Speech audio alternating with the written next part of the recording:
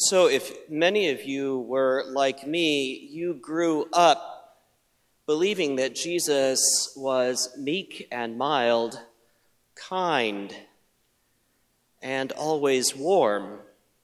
He is anything but that in today's reading from Matthew, which opens with this polemic he has against the Pharisees, who were religious leaders of his day. Jesus came from Galilee to the north of Jerusalem. He was viewed probably by the locals in Jerusalem as a bit of a country bumpkin, an outsider.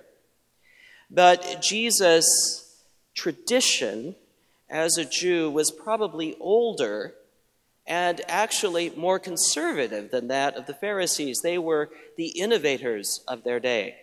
And they believed that by promulgating some of the old practices around the Mosaic Law, they would bring the people back to a life of discipline and faith. They are, incidentally, we believe, the forerunners of what would later become the rabbinical tradition, which has become the center of Judaism as we have it today. That Jesus is in direct conflict with them is unsettling enough. But he is simply speaking out of the place from which he came, Galilee. His world is like our world, filled with what we might call identity politics. And you thought Americans invented that, right?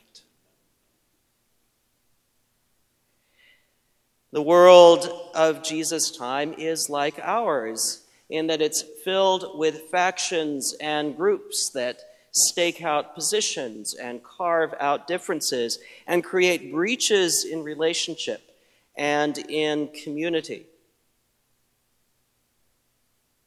And so that gap between Jesus and the Pharisees is pretty wide. But then there is a deeper chasm. In fact, you could call it the Grand Canyon of breaches in Jesus' world, and that is between the Jews and the Canaanites. We can only imagine that Jesus grew up in Nazareth, hearing the old stories from Scripture about how the people of the Exodus came into the Promised Land and drove out the Canaanites, the pagans, the unfaithful ones. Drove them out and took the land from them. And there's a whole polemic in the tradition and the culture built up around that. The irony is that the archaeological record doesn't show that. There was a fascinating dig not so many years ago in Israel where they discovered the first physical evidence that there was a king named David who ruled somewhere around 1000 BC in Israel.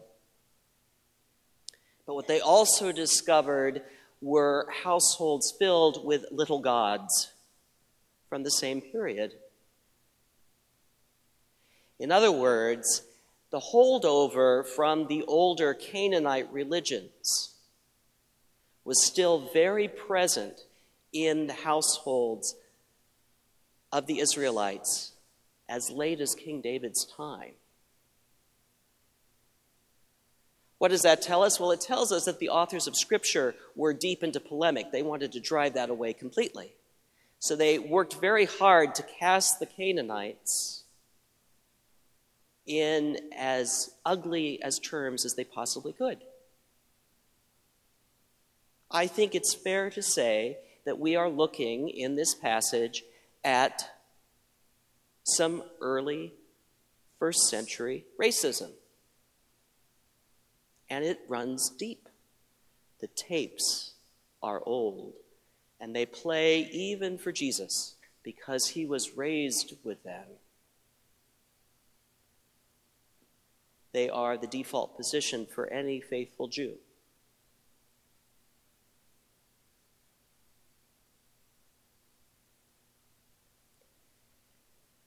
These breaches in the human family are what mark each of our readings today. Because the other breach that we hear about comes right out of the old tradition, the ancient primordial myth for the people of Israel, the story of Joseph. And over the past several Sundays, we've had this kind of drop-the-needle approach to these narratives.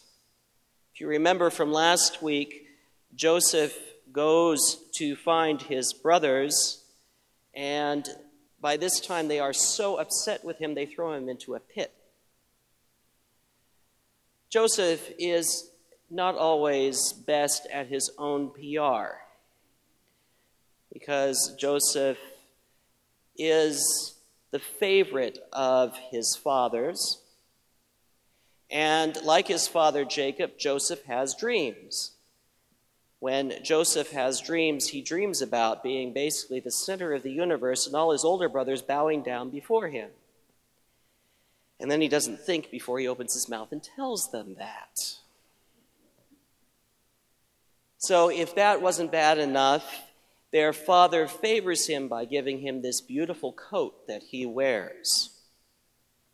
So by the time he catches up with them when they're tending the flocks, they have hatched a plan to kill him. It's like the rest of Genesis, it's all in the family. And with brothers like this, who needs enemies, right? But Reuben manages to prevail upon them not to kill him, but rather to throw him in a pit and abandon him. And then when they see Ishmaelites coming along, slave traders, they decide to go ahead and sell him into slavery into Egypt. And then they take the beautiful coat that Jacob has made for Joseph. They dip it in goat's blood, if memory serves, and they take it back to Jacob and say, your son, Joseph, has been taken by the wild animals and is dead.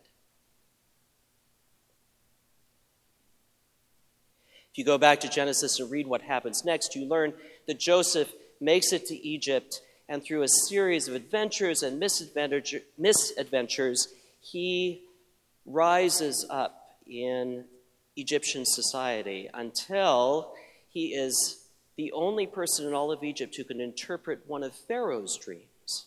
And the dream is about a coming famine. There will be 7 years of plenty and then 7 years of famine. And Pharaoh is so moved by this interpretation that he puts Joseph in charge of the whole economy and everything to prepare for the coming famine, which Joseph does with great skill. And so when the famine arrives, Egypt is well prepared, but the surrounding lands are not. And then one day, Joseph finds his brothers standing on his doorstep wanting help with the famine. Joseph recognizes them. But as you can imagine, they have long left him for dead. They don't see him. They only see a powerful ruler in Egypt who might be able to help them. Now, Joseph is his father's son. He is a trickster. And so he spends the next chapter or so playing with his brothers because they don't know who he is. And he slips money into their bags at one point, and they are about halfway back home, and they discover this money in their bags, and they're frightened because they think maybe he will accuse them of stealing from his household. And they come back, tail between their legs, and then he has them go and get their youngest brother, Jacob's newest favorite, and bring him to Joseph, and they are scared to death that that will not only kill their father, but maybe Joseph has designs to kill their youngest brother as well. Then we open today's story where Joseph has stretched the game out about as far as he can. His heart is breaking, and at last he discloses himself to his brothers. And in a passage that is only paralleled by the reconciliation between Jacob and Esau, if you remember that story, Joseph is reconciled with his brothers. He forgives them for leaving him for dead and selling him into slavery. Can you imagine that? Joseph steps into the breach so that there may be healing in his family. And that is what we are meant to hear, that faith is lived in the breach in the human family, in those breaks and places where there has been nothing but strife and enmity and hatred. Paul, in his letter to the Romans, is writing into the breach and calling his brothers and sisters, Jewish Christians in Rome, to step into the breach, a long-standing breach between the Jews and the Gentiles, those inside and those outside. Paul, in addition to really planting the foundation of Christian theology, almost making it up out of whole cloth, by the way, which makes Romans one of his most brilliant letters, is also addressing this old breach for his brothers and sisters and asking the Jewish Christian community to see the faith in the Gentile other and to step forward and embrace that. But no one shows us faith in the breach more vividly than the Canaanite woman in today's gospel.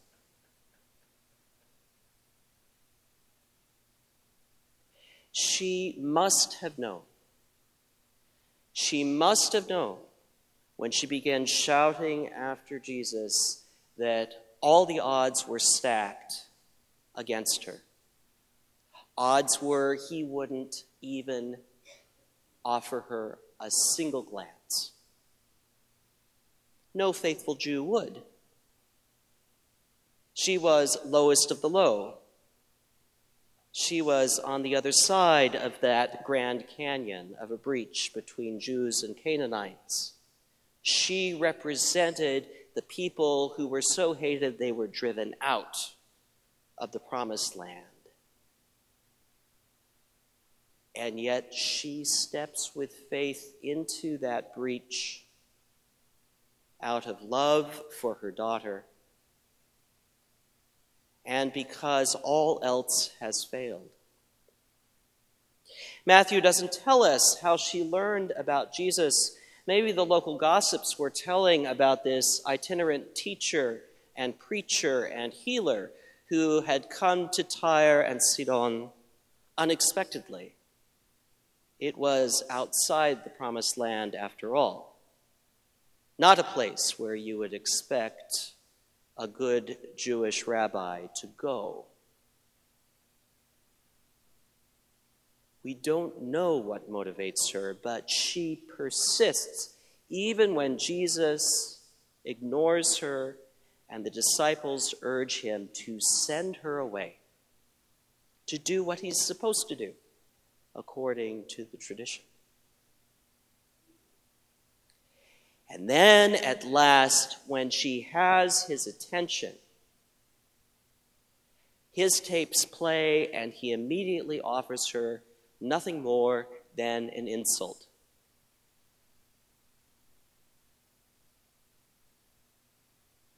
Not your mild, meek Jesus.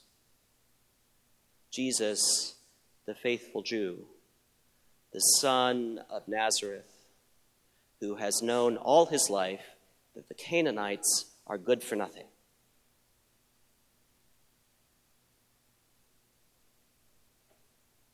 But she doesn't take offense or even bat an eye. She turns the insult immediately around.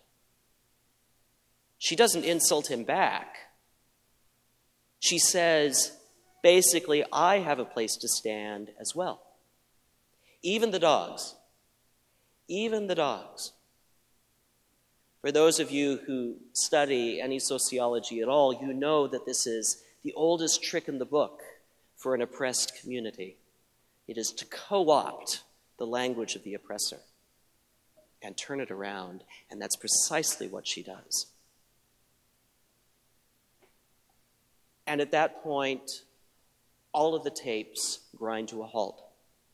All of the cultural programming, all of the years of misunderstanding, everything that drives the breach between them stops. And Jesus, perhaps for the first time, sees a Canaanite as a human being with a stake in the gospel that he has been sent to proclaim. And so he steps into the breach with her. And her daughter is healed instantly. How are you called to step into the breach? Our lives are marked with these divisions and chasms between us as individuals and between us as cultures and communities, races, gender, orientation. You just go down the identity politics list. It's all there. But our faith is not lived on the sides of the chasm. Our faith is lived in the breach, where we meet. And if we are willing to step into the breach, we will find Jesus standing there with us. And we will become part of God's salvation.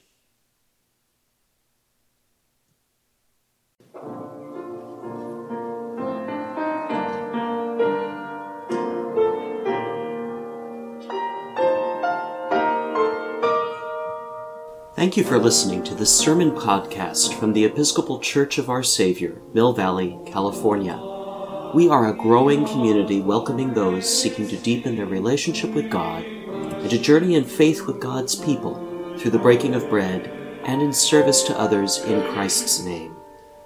You may reach us by phone at 415-388-1907. Search for us online or visit our website at OurSaviorMillValley.org. We wish you God's peace. We hope to greet you in person very soon.